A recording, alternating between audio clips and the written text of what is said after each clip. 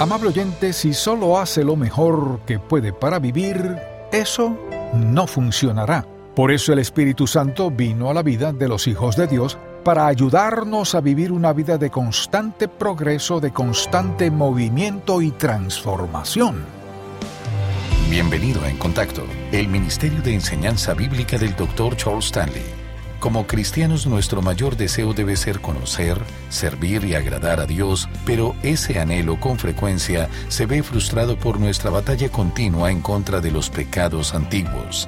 ¿Por qué no podemos hacer a un lado las tentaciones fuertes? Nuestra reacción natural es tratar de mejorar nuestra conducta, pero ese no es el método ni la táctica de Dios para lograr el éxito. Todos los que somos salvos en algún momento reconocemos que hay ocasiones en las que luchamos en la vida cristiana.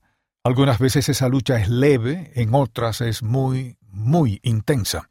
Y estoy seguro de que la mayoría de nosotros probablemente no podemos remontarnos al día en que fuimos salvos y recordar lo que esperábamos de la vida cristiana. Creo que las personas en su mayoría son salvas creyendo que algo sucederá y transformará sus vidas y que lo más probable es que no tendrán las luchas que suelen tener. Pero ¿no ha oído a la gente decir, ya sabe, desde que me hice cristiano tengo más luchas de las que tenía antes? ¿Sabe qué? Si eso no es cierto, hay algo malo, porque antes de ser salvos, algo hacía falta. Y una vez que somos salvos, recibimos algo que no teníamos antes y por lo tanto ahora hay una lucha y a menudo una batalla constante. Quisiera que veamos este pasaje en Gálatas capítulo 5 y que lo viéramos a la luz de la batalla del creyente en nuestra lucha cotidiana por vivir la vida cristiana. Y creo que el apóstol Pablo se enfrenta al meollo de todo el problema aquí en este capítulo. Les escribe a los Gálatas, quienes estaban muy obsesionados con la ley. Ellos habían sido salvos por la gracia de Dios, del mismo modo querían retroceder y vivir bajo la ley y tratar de guardar la ley. De algún modo, eso los hacía sentirse bien, y hay mucha gente que se siente de esa manera. Por alguna razón tienen que hacer algo que los haga sentir que merecen la vida cristiana o que merecen su relación con Dios. Pues bien, comenzando en este versículo 13 de Gálatas 5 dice: porque vosotros, hermanos, a libertad fuisteis llamados, solamente que no uséis la libertad como ocasión para la carne, sino servíos por amor los unos a los otros. Porque toda la ley en esta sola palabra se cumple: amarás a tu prójimo como a ti mismo. Pero si os mordéis y os coméis unos a otros, mirad que también no os consumáis unos a otros. Dice que en lugar de usar la libertad como ocasión para la carne, ¿qué deben hacer? Digo pues, más bien, andad en el Espíritu y no satisfagáis los deseos de la carne. Porque el deseo de la carne es contra el Espíritu y el del Espíritu es contra la carne, y estos se oponen entre sí para que hagáis lo que quisiereis o no hagáis lo que quisiereis. Pero si sois guiados por el Espíritu, no estáis bajo la ley. Y manifiestas son las obras de la carne, que son adulterio, fornicación, inmundicia, lascivia, idolatría, hechicerías, enemistades, pleitos, celos, iras, contiendas, disensiones, herejías, envidias, homicidios, borracheras, orgías y cosas semejantes a estas, acerca de las cuales os amonesto, como ya os lo he dicho antes, que los que practican tales cosas no heredarán el reino de Dios. Mas el fruto del Espíritu es amor, gozo, paz, paciencia, benignidad, bondad, fe, mansedumbre, templanza. Contra tales cosas no hay ley. Pero los que son de Cristo han crucificado la carne con sus pasiones y deseos. Si vivimos por el Espíritu, andemos también por el Espíritu. No nos hagamos vanagloriosos, irritándonos unos a otros, envidiándonos unos a otros. Aquí Pablo nos hace una advertencia. Leamos nuevamente el versículo 13, dice así: a libertad fuisteis llamados, solamente que no uséis la libertad como ocasión para la carne. Es decir, no se aprovechen de su posición en Cristo Jesús al ser salvos por Él, no usen eso como una oportunidad para la carne, ni traten de aprovecharse diciendo, soy salvo, y como usted sabe, aunque peque, Dios me perdonará y sencillamente seguiré adelante. Él dice, no hagan eso, porque sabía lo que sucedería. Servíos por amor los unos a los otros. Esto es, si realmente nos preocupamos los unos por los otros, nos dedicaremos a vivir la clase de vida que exprese piedad hacia el otro, una vida que sería más edificante y, por supuesto, esto es una expresión de amor. Y Pablo dice, pero si os mordéis y os coméis unos a otros, mirad que también no os consumáis unos a otros. O sea, ustedes no pueden ocuparse de estas cosas carnales. Ahora bien, después de hacernos una advertencia, Pablo nos dice que este es el mandato. Leamos el versículo 16. Digo, pues, andad en el Espíritu y no satisfagáis los deseos de la carne.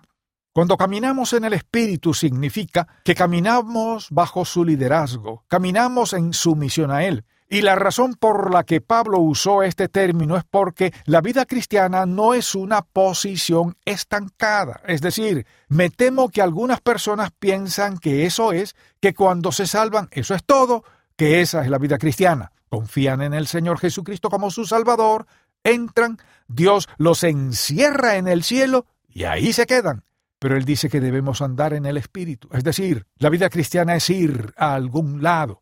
Hay movimiento en nuestra vida, hay un sentido de dirección, una meta, hay un objetivo. ¿Hacia dónde nos guía el Espíritu de Dios?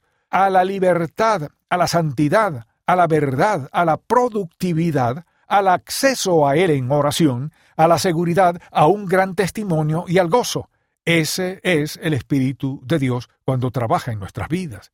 Cuando Pablo dice andad en el Espíritu, no significa que debemos andar de tal manera que vamos a ser dirigidos, guiados y capacitados y dominados por el único que nos capacita y nos fortalece. Eso quiere decir que tenemos a alguien dentro de nosotros que nos capacitará para hacer lo que no podemos. Y puedo recordar aproximadamente el momento cuando, por primera vez, caí en cuenta de que Dios nunca tuvo la intención de que viviera la vida cristiana. Lo que quiero decir es que crecí luchando y creyendo que esa era mi tarea. La verdad es que no podemos hacerlo. No hay forma de que podamos vivir la vida cristiana según nuestras propias fuerzas. Entonces, cuando Pablo dice aquí, y esta es una palabra muy importante, andad en el Espíritu, quiere decir que Él nos capacita, nos fortalece, nos brinda conocimiento, nos sostiene, nos dirige y nos guía. Ese es el trabajo del Espíritu Santo.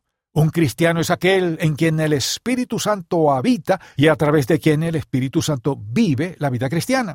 Porque no es por nuestro esfuerzo. Si fuera así, entonces el Espíritu Santo no habría tenido que venir.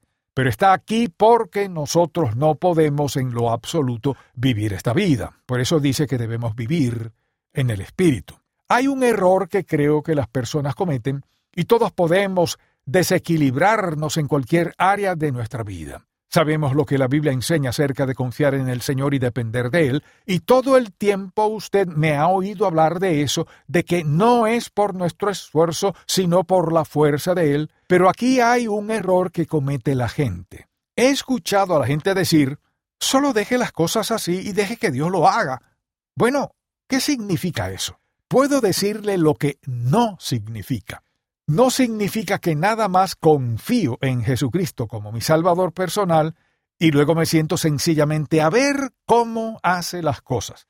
El Espíritu de Dios es quien trabaja en nuestras vidas y vive a través de nosotros, pero no podemos ser pasivos y vivir una vida según como Dios quiere. La razón por la que me doy cuenta de eso es porque vivimos en un mundo en el que estamos en combate continuo. Constantemente estamos bajo ataque y somos tentados y sometidos a juicio y a prueba en todos los sentidos. Escuche, usted no puede vivir una vida pasiva y ser creyente. La vida de un creyente es una vida activa.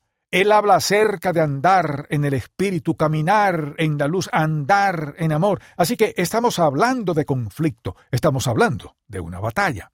Cuando pensamos en la vida cristiana decimos, usted sabe, es la vida de Cristo dentro de nosotros. Ciertamente lo es. Y entonces todo lo que tenemos que hacer es confiar en Él. Eso es verdad. Pero si tenemos la idea de que es algo pasivo y que dejaré que Él lo haga todo, estoy equivocado.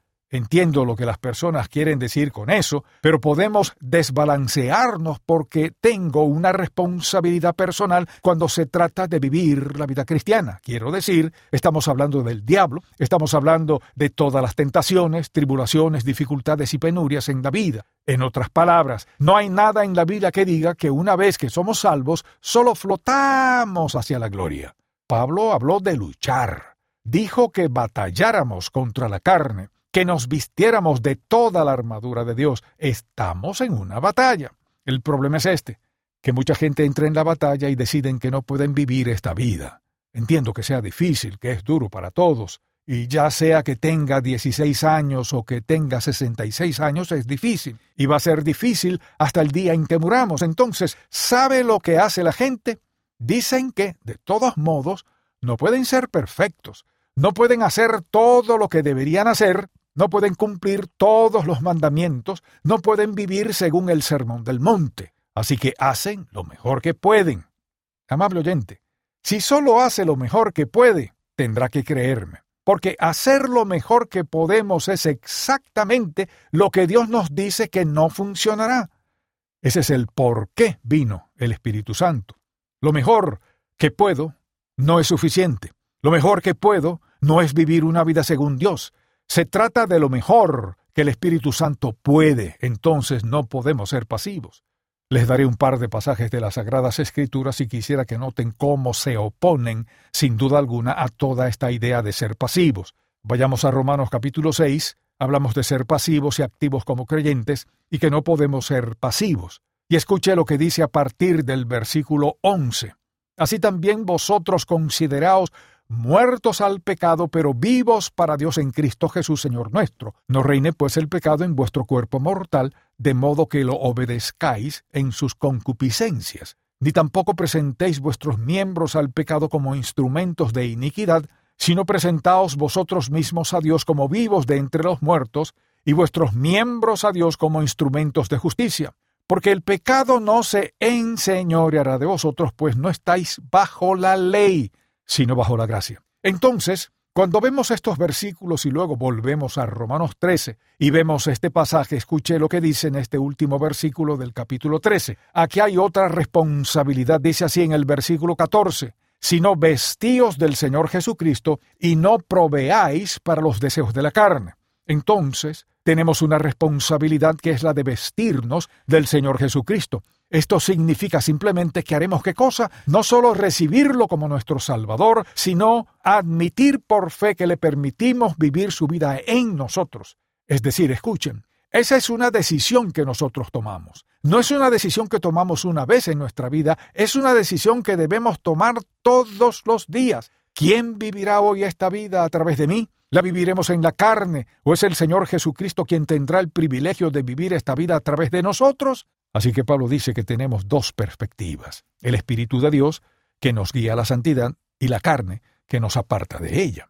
Entonces tenemos este conflicto dentro de nosotros. Y escuche, no me importa cuán santificado esté o cuánto ame a Dios, no se librará de eso. ¿Sabe por qué? Porque Dios no enseña eso. Él habla de la carne, esta humanidad dentro de nosotros y que ahí está. Ese es el origen del problema. Escuche, el origen del problema no es el dinero, el origen del problema no es el sexo, no es la embriaguez, no es la rebelión. El origen del problema no es esto, eso o lo otro. El origen del problema está por dentro. Es esa condición natural que cada persona posee. Y entonces escuche lo que dice en los versículos 17 y 18. El deseo de la carne es contra el espíritu y el del espíritu es contra la carne, y estos se oponen entre sí para que no hagáis lo que quisierais. Pero si sois guiados por el espíritu, no estáis bajo la ley. Ahora bien, esto es lo que quisiera que vean.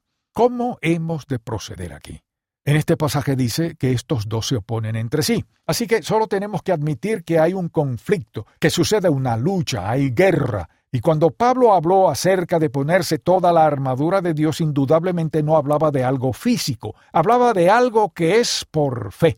Decimos que nos ponemos el yelmo de la salvación, así que pensaremos de una forma que es según Dios y no carnal. Nos ponemos la coraza de justicia para que mis emociones sean dirigidas hacia las cosas piadosas y no carnales. Nos ponemos el cinturón de la verdad, así conoceremos la verdad y seremos capaces de caminar en la verdad y no en la carne, y también el calzado de la salvación. Y recuerde lo que dice luego, sobre todo, tomad el escudo ¿de qué? De la fe, con que podáis apagar todos los dardos de fuego del maligno. ¿De qué hablaba Pablo? Hablaba acerca de la guerra, la vida que vivimos. Vivimos en una lucha, estamos bajo asedio todo el tiempo. A veces lo sentimos más que otras veces, pero si creemos que el diablo se tenderá a reposar y dejará que Dios nos bendiga, podemos olvidarnos de eso. Él no se quedará sentado, va a luchar y, escuche, lanzará sus ataques más feroces cuando somos más efectivos para Dios. Si se pasa el tiempo sentado y solo juega la vida cristiana y no lo toma muy en serio, entonces seguro no se sentirá tan atacado. ¿Por qué? Satanás no tiene por qué hacerlo, es decir, si lo tiene atrapado, ¿por qué preocuparse por usted? Pero escuche, cuánto más santos querramos ser si ponemos nuestras metas en Jesucristo, si confiamos en el Espíritu Santo, y cuánto más querramos ser usados por Dios y cuánto más Él nos use, le aseguro que Satanás más lanzará todo lo que pueda lanzar contra usted y que utilizará todos los medios posibles para vencerlo. Esa es la clase de guerra en la que estamos. Por eso la vida cristiana es una vida seria, no es algo para jugar, para bromear. Vivir la vida cristiana es un asunto serio y ese es el por qué la mayoría de la gente simplemente se da por vencida y dice, no puedo hacer todas esas cosas, hago lo mejor que puedo. Y entonces viven una vida descarriada casi por completo.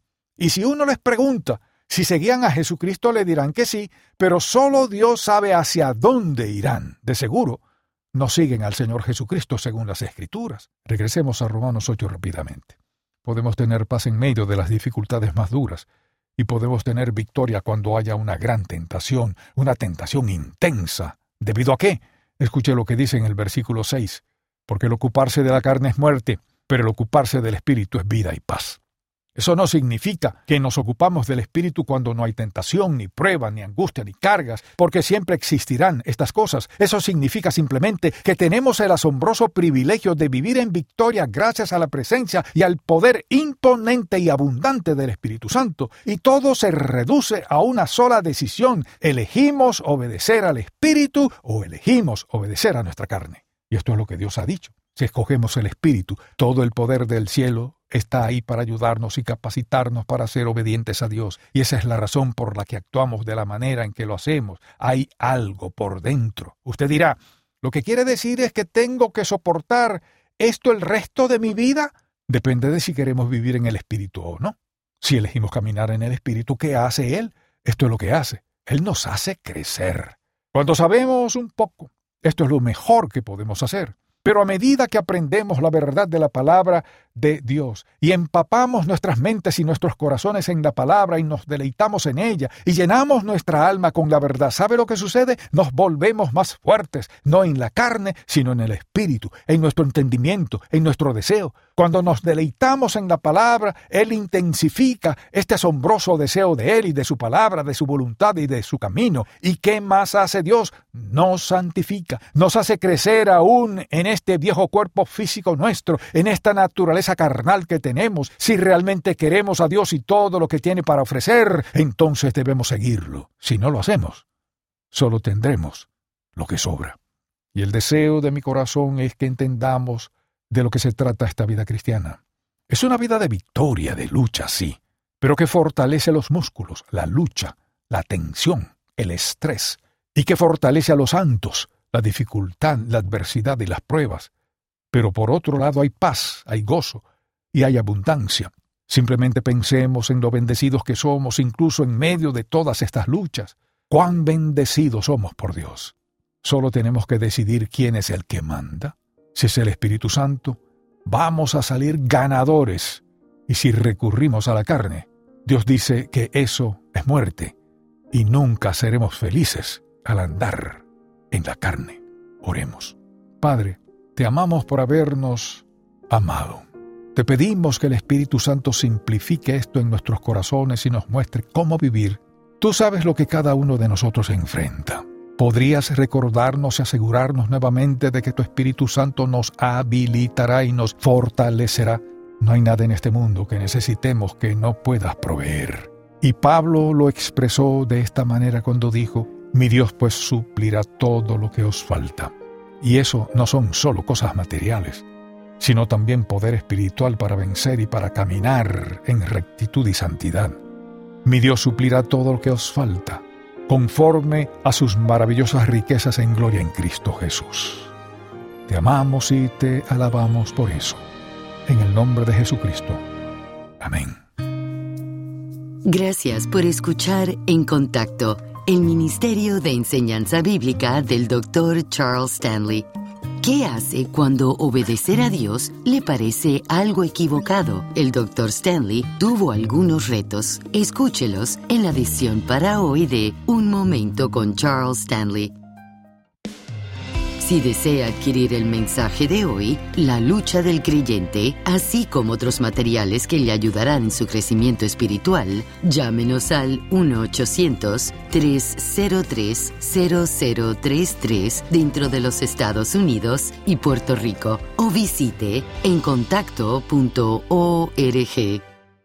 En nuestro andar de fe tenemos preguntas. ¿Cómo sé la voluntad de Dios para mi vida? ¿Dios escucha mis oraciones? ¿Por qué pasan cosas malas? Las respuestas se hallan en la palabra de Dios. Pero, ¿cómo sabemos dónde empezar? El devocional gratuito de En Contacto le guiará en la dirección correcta con contenido bíblico del Dr. Charles Stanley. El devocional En Contacto. Para suscribirse gratis, visite encontacto.org/diarias.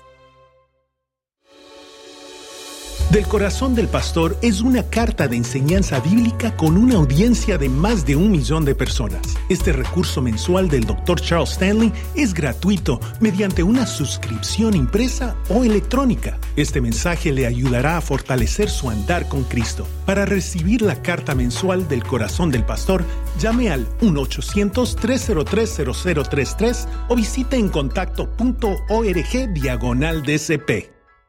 ¿Cómo hacen los creyentes para confiar en el Señor cuando obedecerle parece ser contrario a toda lógica? A continuación, la edición para hoy de Un Momento con Charles Stanley. Cuando estaba en el proceso de decidir si Dios me había llamado para ser pastor en Atlanta, yo no quería ir. Pensé, Dios, ¿cómo puedes estar llamándome a esto? No quería mudarme para Atlanta. Había muchas cosas que no quería hacer. Fue un momento muy difícil para mí. Simplemente tuve que arrodillarme para asegurarme de que mis respuestas fueran piadosas y no ofendieran ni acusaran a nadie.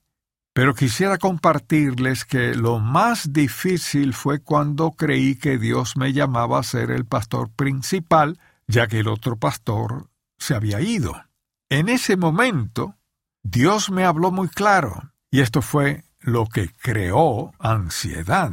No era el hecho de que me convertiría en el pastor principal o no, porque realmente no quería hacerlo, pero creía que Dios me lo había dicho muy claro. Mi susto y ansiedad fue al pensar que la tarea, el trabajo no se iba a realizar, el creer que tal vez escuché mal.